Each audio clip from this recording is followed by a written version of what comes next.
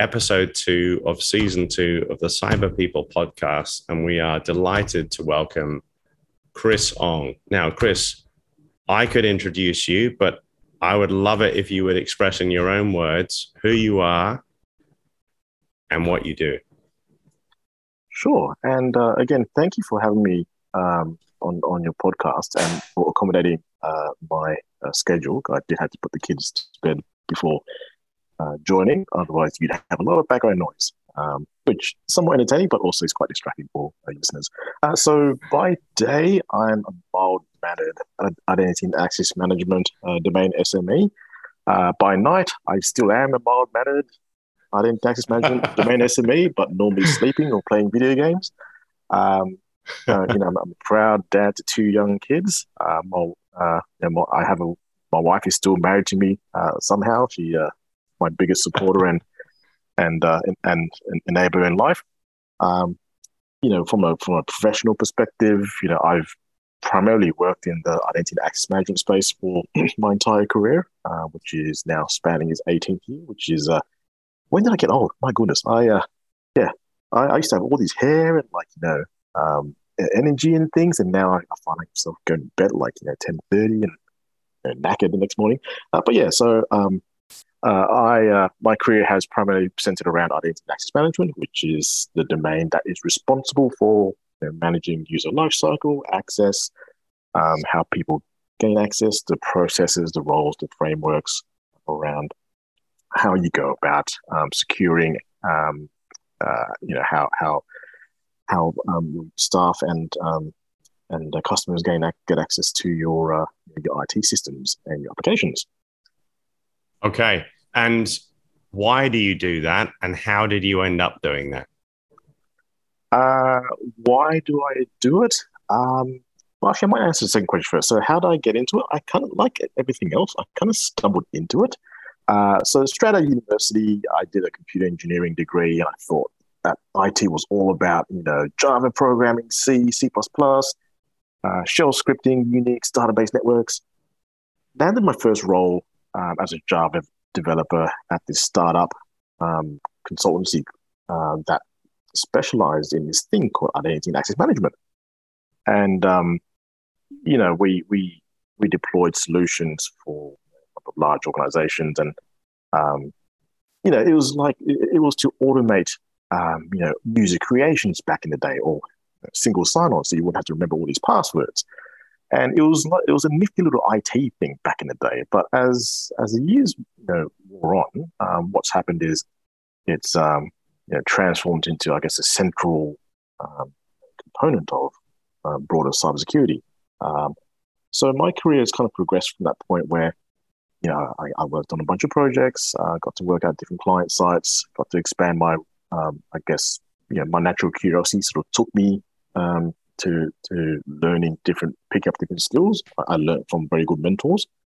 And before you know it, people are listening to me for advice around, well, what's best practice and how should we do this? And, it becomes less of a technical challenge and more of a business challenge and a risk management challenge.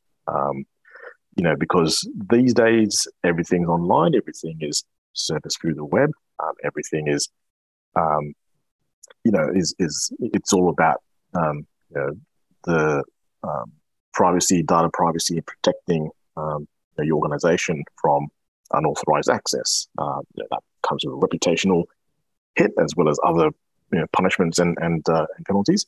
So there's a lot more online these days in this space than when I first started out, where it was just, hey, let's just synchronize some accounts. And why do I do it? I've grown to love it. You spend, I guess I'm a walking example of the 10,000 hour rule. You spend enough time doing it, you kind of get less terrible at it. And I really do enjoy being able to help make things safer and easier for my colleagues and my wider team, and ultimately like the customer base that our organizations serve. Okay. So one of the things that I've observed is in the market in Australia, probably globally, because we're not that unique. identity access management or just identity expertise is one of the most in-demand skill sets within cybersecurity, as far as I can see. Is it true that one of the largest vulnerabilities that is exploited to create a lot of the cyber attacks that we hear about through the media is a user identity, that someone gets hold of some kind of an identity that's been poorly administered or whatever? You know, there's all of these organizations that have a huge number of user IDs that still exist, but you know, the people have left, they've moved on. So there are all these accounts that still exist. And a lot of the vulnerabilities that are exploited are to do with the poor housekeeping around identity access management. Is that correct? Yeah. So poor. It's the stories I could tell you, but I have to protect the innocent. But look, ultimately, you know, your firewalls, your DLP mechanisms, you know, your routing tables and rules, they don't count for squat unless you have users, right? Like if you have an empty population, what's there to compromise? It's just a bunch of software doing things.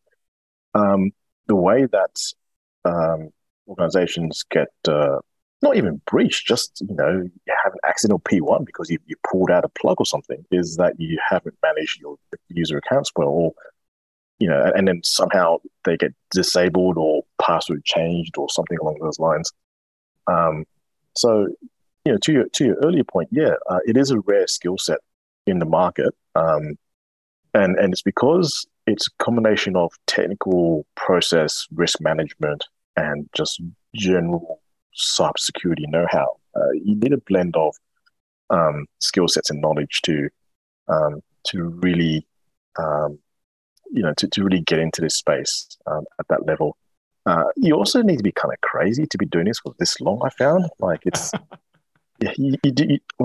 you know, this isn't a place to be if you want some sexy dashboard or, like, you know, fancy metrics and numbers. Like, you know, go to Salesforce for that or something, right? But like, if you want, you know, we're a bit like a referee. If we do our job well, you shouldn't be aware of us. But if we do it badly, bam, we make the news. You know, right. 500 million records breached or leaked online or something ridiculous like that. It's like being a goalkeeper. Pretty much, yeah. So, you know, DLP fails or like some firewall rule, you know, doesn't fire, then, you know, bam, it's on us, right? Or we at least get the first blame, but then action replay shows the midfielder was fast asleep tying his shoelaces. Oh yeah, absolutely. Who is the midfielder in cybersecurity? Look, I think we all are. We take turns. I think it's, you know, some days it's us, some days it's the network guys, some days it's the DPs. No, it's all. It's all a good mix there. And, you know, one of the things that a lot of folks fail to appreciate is this is a very new industry. You know, the role didn't exist 20 years ago. So they're still working out, and it changes so rapidly. So they're still working out the attack vectors, and it constantly shifts as well. So, you know, some organizations are still trying to patch their 2008 servers, and here we are trying to fend off nation states by securing, you know, our human, our non-human, our privileged accounts, and, you know, have it all SSO'd and have MFA in place at the same time. You know, there's a lot of holes to poke in there. It's conceptually very easy to explain to you and I, or to my partner. Very easy to get wrong as well. Is the secret of a effective cybersecurity strategy mostly found in the way in which you communicate it to the rest of the organization? You know, I've heard a lot of people say to me, you know, a cybersecurity role these days is you know, largely about communication and probably a little bit less about the technology. Do you know what I mean? Yeah, definitely. The technology at the end of the day either works or it doesn't, right? So, you know, it either you press a button, you get this response, or you don't. The communication aspect is very underrated, just because it's a specialized area that not everyone appreciates. So to be able to explain, you know, why your service desk guys need to care, why your bank tellers need to care, why your CEO needs to care. You need to be able to relate to what's keeping them up at night. Is it the fact that they need to serve their customers quickly and with good customer service, or are they dealing with regulatory pressures, or managing managing a release of a product that may influence sales and what have you? So being able to explain to them, look, we're not trying to get in your way. We're trying to help you. We're trying to help you, move quickly but not recklessly. Because if you go ahead and do your own lone wolf sort of thing, then that deviates from best practices or standards, and you open yourself up to unknowingly to potential breaches, to misconfigurations, attacks, opportunistic type of scenarios there. Yeah, absolutely. Do you think one of the issues, Chris, is that in a lot of companies, cyber is seen as a technology thing. It sort of sits within IT, and I suppose a lot of people think of technology as like something that just sort of facilitates what they do anyway. So it's not the be all and end all, but it's like it's the tail, not the dog. Do you think that if cybersecurity was sort of seen more as an operational risk area or a business area rather than being under technology, that would improve its branding or brand recognition within the broader organization? Do you know what I mean? Like, I remember when I'm a bit long in the tooth, and I've been doing this job for a long time. And when I first got into my area, cyber security was called information security, and there were a few like paranoid dudes who sat at the back of the IT department, and that's it. And now it's completely changed. They're like the rock stars. They're always on the in the news, and they're hugely in demand, and rates and salaries are going through the roof, and so there's all this federal funding behind it. So there's been a huge shift in public awareness and in media coverage. And I just wonder if the central message of cybersecurity within an organization could be improved if cybersecurity were not just seen as a adjunct to IT, but were seen as a sort of, business critical or operational risk area. I don't know. Yeah, definitely. It was born out of information technology departments, but the problem itself is connecting it to how it serves the business. And so and some organizations, govern this a lot better than others. They're on a scale of maturity, I suppose. The ones that are further advanced are the ones that understand it, that it is a way of managing risk in your business. And so, at the end of the day, an executive isn't going to spend money just because they like a piece of tech. They're going to spend money for one of two reasons: to either help the organization make more money or become more profitable, or to increase resilience, i.e., to meet compliance, or to increase resilience against something going wrong. So that's where cybersecurity comes into play, where we're helping, enable digital technologies and making that available to everybody, left, right, and center. But at the same time, so the usability side of things. But at the same time, we also have to, just be aware of and manage those risks that come with that. So it's a bit of a double-edged sword. With great convenience comes great, risks. Yes.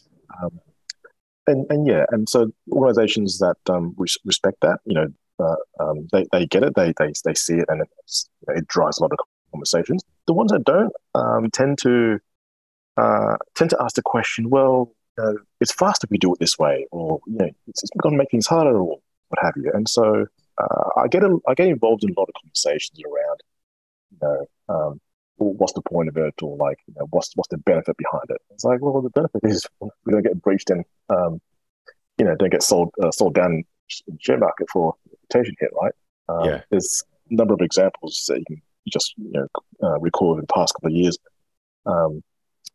where organizations got hit and made the news and all that fun stuff, and it ultimately came down to they the avenue through which an attacker got in was by a human. Absolutely, absolutely, and very often months and months and months before any kind of event is recorded or the organization is aware of it. You know, the old adage of there's two kinds of organizations: those who've been hacked and those who don't know they've been hacked. Exactly. Probably a little bit like COVID. We've all either had COVID or we don't know that we've had it. No, and we, it seems like the next rounds are doing the rounds again, and so we're like, oh, okay, family deals back on board, folks. So exactly, wait and see. We just got to make friends with it. Right. Chris, I know that two of the things you wanted to talk about today are the lessons you would tell your 21-year-old self. Mm-hmm. I wonder if your 21-year-old self would listen to your 26-year-old self, but let's find out. And the 26 is very kind. Thank you. The skincare routines are paying for itself, really. Absolutely. Oil of Ulay, ladies and gentlemen, oil of Ulay. That's right. And going to bed at 10:30, as you said earlier. And then the second topic that you really wanted to cover off was leadership styles, because I know that one of the really important things for you is the sort of human side of what you do, which I think probably is quite often forgotten, you know, in big business. I can totally understand that, even in small business. So what would you tell the 21-year-old Chris Ong? Yeah, so, it's... as a 21-year-old, I just finished university and looking for my first gig out of university. And, there's a level, you sort of have in your head that, like, you're going to, that your career is going to pan out a certain way, or like it's going to go a certain trajectory. And these are things I sort of like learned along the way. And to your earlier point, the answer is definitely no. I wouldn't have listened to myself. It's a bit like Bill and Ted's Excellent Adventure. Like future versions of themselves came back and say, "Hey, don't forget to wind back your time because it's San Dimas time." And of course they don't forget because they're high on crack half the time. But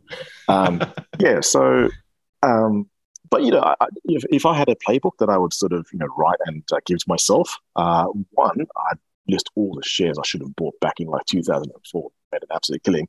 But from a professional perspective, look, it comes down to a couple of things. One is, don't be afraid to fail. And it's kind of cliche, but the reason why that's important is because how do you learn if everything goes well? Like the best stories that I have to tell my team and my my friends and family are the ones where like shit just fell apart, and like you'd be like, this is the shittiest project ever, or just everything's gone wrong. I'm dealing with these bunch of clowns, but that's what you learn the most because you get to see, okay, this is what not to do, and these are lessons learned, and it really triggers that part of your brain that kind of goes, we need to not do this again.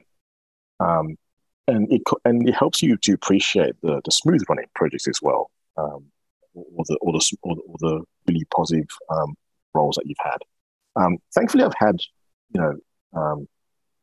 only very good managers and leadership teams, so I've yet to encounter like the proverbial bad manager or what have you. They've always been supportive, but don't be afraid to fail. And because the thing is, it's not a matter of if, it's a matter of when. You will stumble at some point.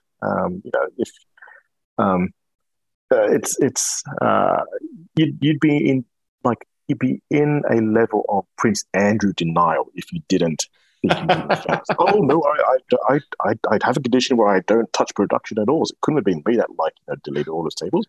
No, you're gonna fail, right? So learn from it, suck it up, learn from it, let it sting, but don't make that same mistake again. Yes. Yeah. So learn to fail. Are there any, when you tell this story, when you share this nugget of wisdom, Chris, are there any specific examples where, the proverbial hit the fan, any sort of serious icebergs that ruptured your hull at one point or another that you'd like to kind of give us a few details on, or is it all sort of top secret and confidential or too traumatic? It's all kind of blurred Yeah. in my memory, but I guess it's helped shape the person that I am. So two traits come out of that. One is it takes a lot of bad news to shake me. So I've a production down. Okay, tell me what the details are. Oh, we've lost this. Okay, well, when did you last see it? It's Yeah. you even if inside my head I'm kind of going, oh shit. It doesn't convey confidence or assurance if you project that outwardly. So you learn to develop a good poker face. Yeah, look, in terms of Wow. stories, there's I think the main stories is around collective failings. Like you're on a project that's just, I don't know. There's bad vibes or bad juju flying around. So naturally, your team it's an us versus them sort of thing, and everything's a passive aggressive sort of vibe to it, and it's just hard to get anything done.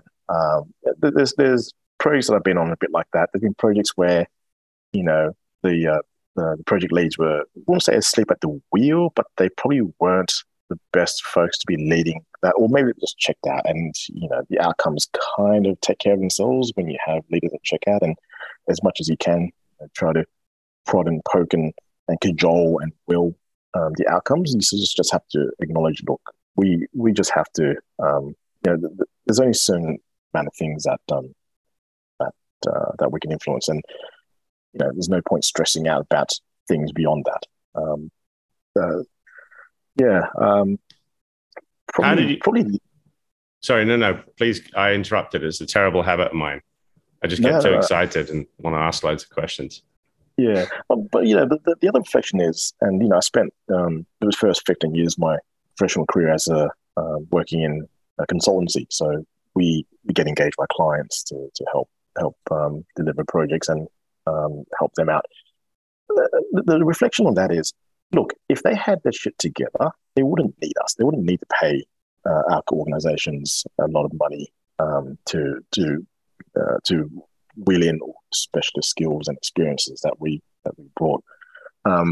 If all their teams worked harmoniously together, they wouldn't need us to help facilitate those workshops to flesh out those business rules that reside in this old timers' head that no one else knows the arcane rules for. I did some work at a telco about a decade ago now, where a lot of their key business functionality resided in this horrendous orgy of database tables that no one understood except for maybe one or two individuals. And if you need to make a simple change, like, hey, maybe we should update the logo, that's a $30,000 change request. It was that sort of system. It may still be there, it may not. Who knows? But how did you? How long did it take as the 21-year-old Chris Ong to get to the stage where you could just be chilled and calm and not panic? Even though you might have been totally, inside.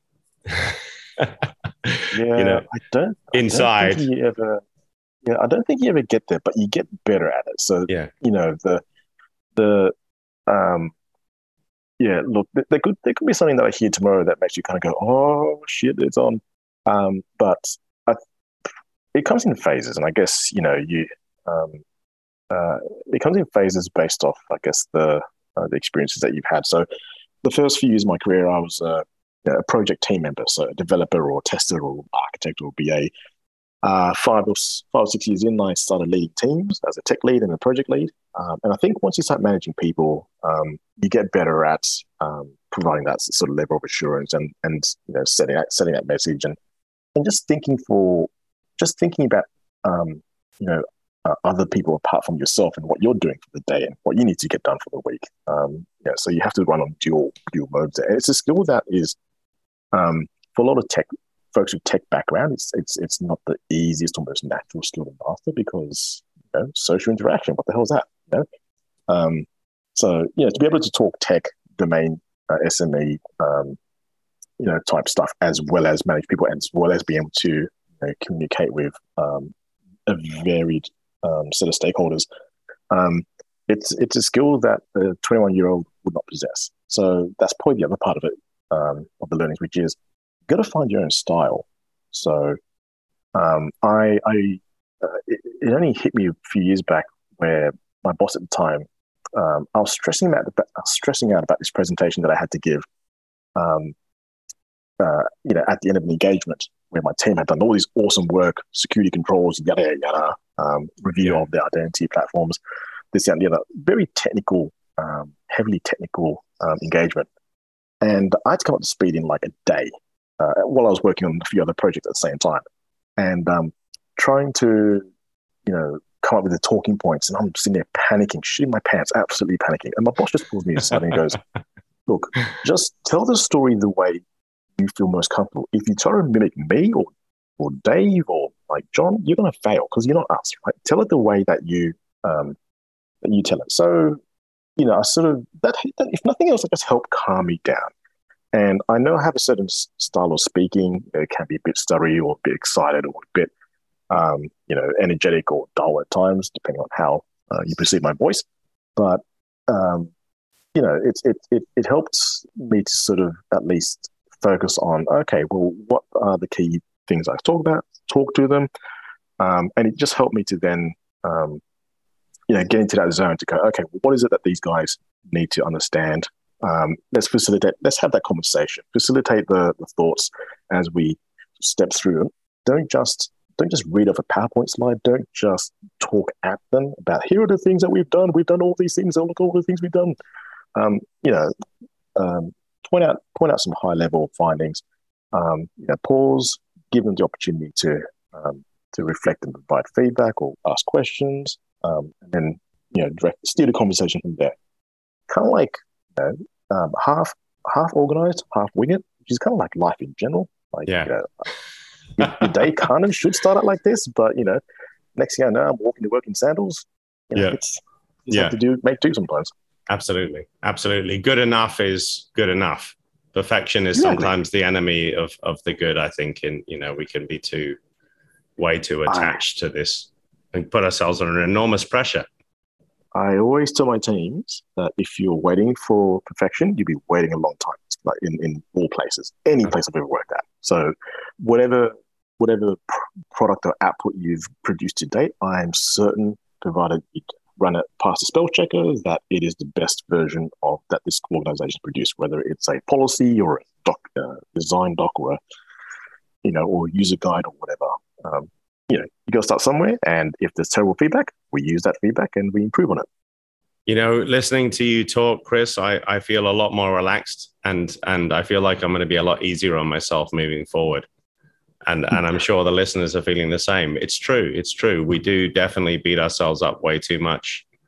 We're our own worst enemies. We criticize ourselves. We put all sorts of limitations on ourselves. Run your own race is a very positive message. And I always say that to the candidates that I'm working with who are going through interview processes and so forth. Just do you, because we can't consistently do who we're not. So even if you pretend to be someone else and you get the job, it's not going to last, So. Yeah, and even going back to the failure point, be prepared to fail. Not only outright failure, but just say things like rejection. If you go for a job interview, you're not suited for all roles in all organizations. Some places want a more technical version. Some places may want someone who's more got a particular skill set that you don't happen to fit, or another candidate had a better fit. Maybe if you got the job, you would have done well, but this other candidate seem to tick more of the boxes. It's less about your shortcomings and more about just understanding where other factors that came into play, and just learning from what that means to make yourself better next time around. Absolutely. And I liked what you said about taking on massive responsibility early on in your career, becoming a team leader, taking on the responsibility of other people, and how that helped you develop faster. You were able to acquire that sang-froid, as they say in France, the ability to be cool, calm, and collected like a cucumber under intense pressure, even if you don't feel that way inside. Jordan Peterson often talks about taking on massive responsibility in order to have a meaningful life. And that sounds like pretty much what you just said. Yeah, and just listening to this conversation now, your listeners may get a sense that I'm this composed and well put together individual. And look, I'd love to assure them that I'm not. Like things go wrong all the time, and I sometimes need to go and to just kind of go, oh, God damn it, this didn't go my way, what have you. So, it's an ongoing sort of life lesson. One of the reasons I enjoy identity so much is because 18 years in, I'm still learning stuff. I'm like, really? Okay. We're trying to solve the same problem, but there's different ways as technology matures to, and also how as businesses evolve to be more digitally to adopt digital transformation to operate and do things. So the problem keeps changing, the solution needs to change as well, and our response to that needs to change too. It's always learning. Absolutely. No, I couldn't agree with you more. And I think that's when we're happiest as humans, when we're constantly growing. Chris, we don't have a lot of time left. I would just like to ask, were there any other lessons that you would tell your 21-year-old self? And if not, would you like to give us some insights into leadership styles? Yeah, so this probably blends both into the lessons I'll tell my younger self as well as leadership, but prioritize family. It's another cliche lesson, but it's one that has struck me a number of times. And there's two stories I'd like to share there. One was I was a mentor to a younger girl back in the day, and she went on maternity leave. She came back. I caught up with her. I'm like, hey, how's it going? How's it been?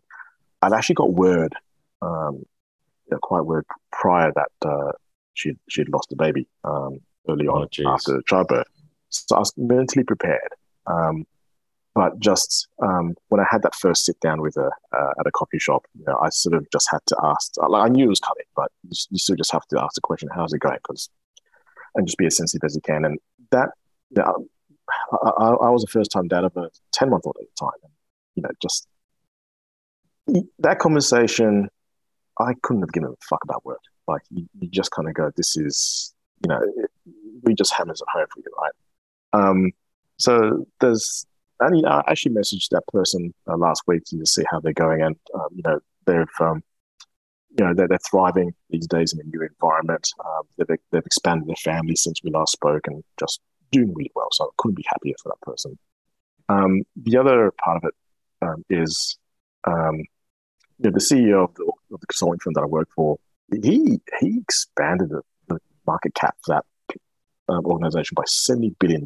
Remarkable businessman, just helped to motivate so many people. He suffered some health ailments, had to take some time off, came back, and then he retired a couple of years back. And in 3 weeks, he was dead. And so I'm like that, and like I've never met the guy, and like none of my peers have met the guy, but like just the amount of grief and outpouring that took place. It's not how the script is meant to run. Like this guy worked so hard, did so many great things. And he didn't get to enjoy the benefits of that.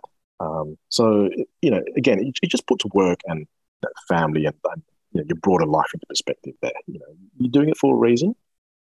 Know what that reason is, and then,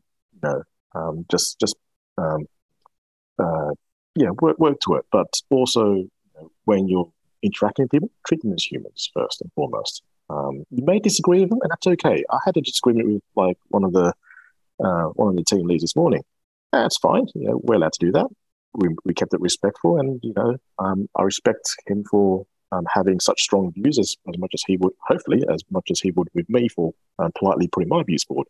We hashed that a way forward. Bang! I can turn around to my team tomorrow and say, "Hey, need you guys to help me get this done." Exactly. Absolutely. And with that amazing nugget of wisdom, because I totally agree. We seem to be in a time where being disagreed with or being offended is suddenly a bad thing. It's not always a bad thing. Sometimes it can be character building and very thought provoking. Chris Ong, I'm really sorry to have to bring it to a close. I could talk to you all night. I'm so grateful that you joined us this evening. And I'd love to hear more. And I hope you come back very, very soon. Thank you so much for your time. All right. Thank you for having me. We'll have a great night. You too, mate. All the best.